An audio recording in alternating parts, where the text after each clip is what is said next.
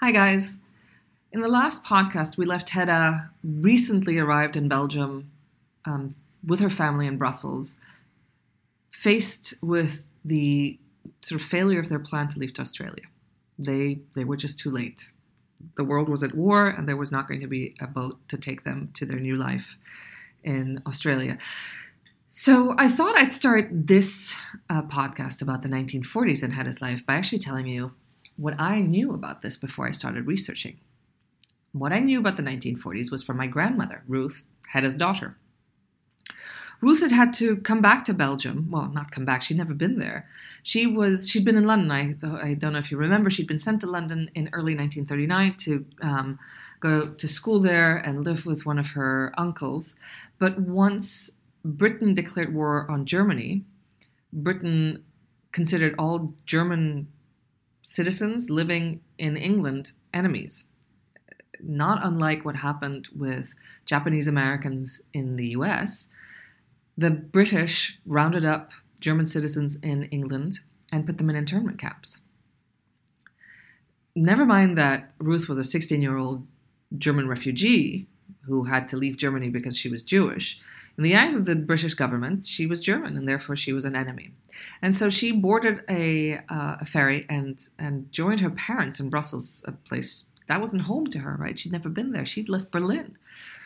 And she joined her parents there. And the stories she told me was that she missed Britain very much in the 40s because she loved it there, but that she soon met the man of her life, my grandfather, Leonardus, and they were madly in love, and they immediately started having children during the war. And so, she met him at a concert, and she told me that, the war in Brussels, it really wasn't so bad. She said, happily wore her yellow star and rode her bicycle and fell in love and had 4 children by the time the decade was over. So I had this perspective on life in Brussels during the war that was not exactly accurate. Because as I've been doing research on Hedda's life and looking at documents that she left behind and reading through some of the things that an uncle of mine has been put together, it seems that what happened is that my grandmother Ruth was shielded from the harshest realities of life under German occupation in Belgium. And she might have also been completely sort of in a haze of love, lust, and happiness. Her parents protected her from the harsh realities, and maybe she was young enough not to notice. How many of us have been so preoccupied with our own existences that we don't notice our parents struggle. It's easy to only think about yourself, about, your girlfriend or your boyfriend and the next party you're going to go to. And I suspect that was my grandmother during World War II, which is such a strange thing to say, but I think she was kind of oblivious to the risks that people around her were taking in order to make sure she had as happy a life as possible. It's either that, or she knew how bad it was, and she completely blocked it from her mind after the war, which is another way of dealing with trauma, right? Is that you just erase it. But anyway, I've had to, in a sense, relive the trauma of the war because I didn't know about it. So let me tell you how the 1940s go for Hedda. So the first thing they do once they realize they're not going to go to Australia and that the world is at war is they have to figure out how to get their daughter back from London, right? So one of the first things was mobilizing to get her back and figuring out where to live and how to live. Now, the Germans invaded Belgium, and not all German soldiers are equally well-trained or equally capable of fulfilling the wishes of the German government. And it is really largely due, on the one hand, to sort of lackadaisical German soldiers, on the one hand, and the very good contacts that my great-grandfather had with the Jewish community that had expatriated itself to Belgium, that I think they survived. But both my great-grandparents were twice given orders to report for duty at a work camp from where they would then have been put on a train to Auschwitz. They twice avoided that reality. But I just don't think that you can. I mean, I think the worst thing would have been to be on that train, but I don't think that they managed to avoid it without consequences. I think of Hedda and her outlook on life, which was rather practical, not particularly romantic, in a sense, the same way that she told people not to bother with too many excuses if they couldn't come to her parties. She pretty much told her great-grandchildren not to bother with too many excuses if they couldn't do something she'd asked them to do. She wasn't interested in excuses. And I think a lot of it has to do with the fact that she was on the edge for 5 years, the first 5 years of the 1940s. They moved 3 or 4 times because they lived in apartments first where Jews were allowed to live. Then they had to move because Jews were no longer allowed to live in the neighborhoods in which they had moved in. Then they had to hide more than once. And they weren't hiding, they were hiding not because it was illegal to be Jewish or because Jews were being persecuted all the time, but they had to hide when calls were made for Jews to report to be then taken away. So one of the features of the cruelty of sort of the racist policies of the German Reich, the Nazi Reich, was not that Jews and anybody who was considered to be, sort of lesser than the Aryan race were indiscriminately carted out and killed in the street and tortured for all to see, is that this was done very methodically. People were given notices. They were told, you must report here, and from here you will go somewhere else. And then, in a sense, it was all given a veneer of organization and a veneer of formality and a veneer of legality, right? You were told that you needed to report somewhere. And the one thing that Germans are is they're very good at doing what they've been told. And remember that Hedda might have been Jewish, but she thought of herself. She was culturally German. And so if she was told to do something, she would have done it. And so you can imagine the kind of the tension, right, that had been building up, and then ever since they had to leave Germany, that they realized that essentially the things that they trusted, namely the impartiality of government and the need to follow rules, was no longer something they could rely on, right? In fact, government was not impartial, and if they wanted to survive, they could not follow the rules. They had to effectively break them. So twice they were giving these notices and asked to report to a work camp outside of Brussels. The first time, they just didn't go, and nobody knew where to find them. So this was the first time they went into hiding. The second time, the Gestapo showed up on their doorstep, and this was Ernst and Hedda, Robert and Wolfgang, all 4 of them, were sent to this work camp in Malines outside of Brussels. And they'd been scheduled on train number 23. Jeannette was also there. Oh, I forgot to tell you, Jeannette. So Jeannette, Hedda's mother, survives. She is alone in Berlin. So I'm saying this with a happy voice, but in fact, it's not happy at all. Alexander Silbermann, Hedda's father, died in 1941. Jeannette had been alone in the big house, as I'd mentioned, and really the only way Jeannette had survived that year alone was because the daughter of a shopkeeper whom Jeannette had befriended and had helped study, had paid for her studies in Berlin, had become a member of the communist resistance, a very small communist resistance in Berlin, and had helped Jeannette that entire year that she was alone with Alexander. And when Alexander died, and Jeannette at the time was, I think she was 62 years old, maybe, she was still relatively young, got the help of Elisabeth Urbach, that was her name, who essentially sort of mobilized her network to get Jeannette into Brussels. And so it's sort of incomprehensible how the 62-year-old woman who'd spent a year alone in Berlin managed to sneak out of Nazi Germany during the war and find her daughter in Brussels. But she did. So she manages to escape Berlin, arrives in Brussels in 1942, and a couple of months later, they're sent to Malines, and they're all each given a number. Jeannette's number was 98. And they're scheduled to get on train number 23 that is heading to Auschwitz. Nobody really knew what Auschwitz was. They wouldn't have known what Auschwitz meant for them. But there was a sense that they really shouldn't have, that getting on that train would be bad.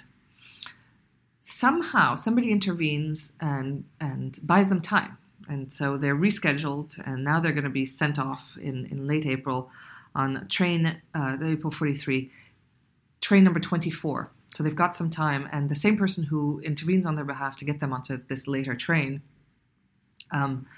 also continues to intervene and finally gets Ernst a job as a member of the Jewish Council in Brussels. And that job, and I'll explain in a second what that was, actually gets all of them out of the work camp and guarantees that they are not going to be on that train number 24 to Auschwitz. Ultimately, there were 625 people on train 24 to Auschwitz in 43, and only 127 were ever repatriated to Belgium after the war. What did the Jewish Council do? What was the need for a Jewish council in Brussels in occupied Germany? Remember what I told you about the organized nature of German cruelty during the war? The German occupying armies knew that they had to move people around, right? They needed to impose order. They, in fact, had an edict by which Jews were only allowed to live in 4 cities in Belgium. How were they going to enforce that? It would be difficult for German soldiers to communicate with French-speaking Belgians. I mean, never mind that half of them were German Jews, so they would have been able to talk with them. But essentially, what the soldiers didn't want to do was to have to deal with these refugees and these Jews. They didn't want to essentially have to manage it. And so they outsourced this to a Jewish council. So the Jewish council would be in a sense, the communications hub. They got orders from the German army, and then the Jewish council communicated that to the Jewish population and told them and visited the people who were being called upon to report for duty, for example. They were the ones that tried to explain what was going on. The Jewish Council also had a very completely illicit, obviously, role in producing massive amounts of fake IDs. And Ruth's future husband was, in fact, actively involved in making all these fake IDs. And so being a member of the Jewish Council saved my great-grandfather and my family, but it also meant that someone else went to Auschwitz instead. And that's sort of what I've been dealing with as I've been researching this and telling you the story. On the one hand, Ruth's husband was a Belgian soldier who was part of the efforts to push the Germans back, and then was a member of sort of one of the active cells in the Jewish Council that sort of subverted the intention of the Jewish Council as it was designed by the German occupying armies. But at the same time, the fact that my family didn't end up on that train means that someone else's did. And that is really, really difficult. And I'm sharing that with you. Because while I will forever be grateful to my great-grandfather's contacts, his ingenuity and his sheer will to survive, because if he hadn't, well, I wouldn't be here telling you the story. But I think I'm experiencing what people have often referred to as sort of the guilt of survival. The fact that if it wasn't you, it had to be someone else. And that gets us back to why my grandmother would have told me a story of the 1940s that was so far removed from what the records suggest. Either her memory is wrong, or she's actively creating memories that allow her not to think about that part of her story, her history. For Hedda, the rest of the 1940s are complicated. The war ends in 1945, and you'd think, well, that's it. That's great, right? You survived. But the post-war isn't necessarily any easier than the war. For starters, Robert, her youngest son, falls in love. Apparently, he was quite the lover. He had many girlfriends, but one of them particularly broke his heart, and it's not exactly clear what the triggering effects were. But in 1947, Robert commits suicide. He turns on the gas oven, closes the door, and kills himself. And Wolfgang, in 1947 also, and it's not exactly clear if it's related to his brother's suicide or not, decides that he's going to join the volunteer army in Palestine. And in fact, he's there when the state of Israel is declared. And in many ways, this could have been a really, not joyful, but certainly hopeful outcome to the trauma that he'd experienced. But that trauma followed him to Palestine. And about 5 months after he left to be a member of the volunteer armies, he had to be sent back to Belgium in emergency. He was in catatonic depression.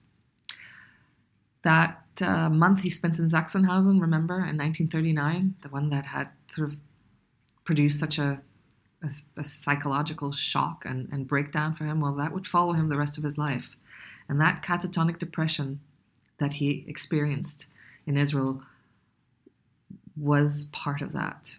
And Wolfgang, for the rest of his life, would go between that kind of catatonic depression and manic behavior. That's my memory of my Uncle Wolfgang, is entirely due to the trauma that he experienced in 39 and then perhaps again in 48. So Hedda, by the end of the 1940s, has lost one son to heartbreak. Wolfgang, well, he hasn't died, but he's going to be a complicated person for her to live with for the rest of her life. A forever reminder of the hardships that he experienced and in the sense that she experienced. There was no way for her to ignore what had happened in the late 30s and the 40s. And in the meantime, Ruth, my grandmother, essentially had babies.